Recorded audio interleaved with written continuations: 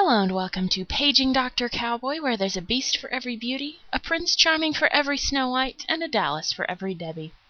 Today's author is Jill Chalvis, and the title is Animal Magnetism.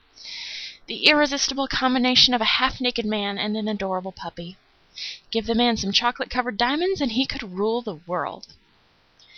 This alpha male is going to bring out her wild side. Sunshine, Idaho is a small and sunny town, the perfect home for man and beast.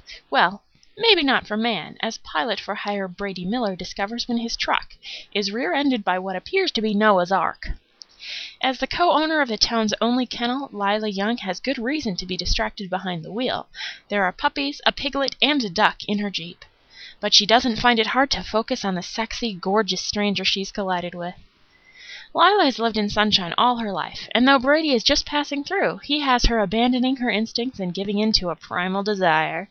It's Brady's nature to resist being tied down, but there's something about Lila and her menagerie, both animal and human, that keeps him coming back for more. There you are, ladies. All you need are clothes that smell like you've just spent all day around animals. And a duck. Then you can release the beast within him. Just make sure you have a plastic bag with you. Just in case.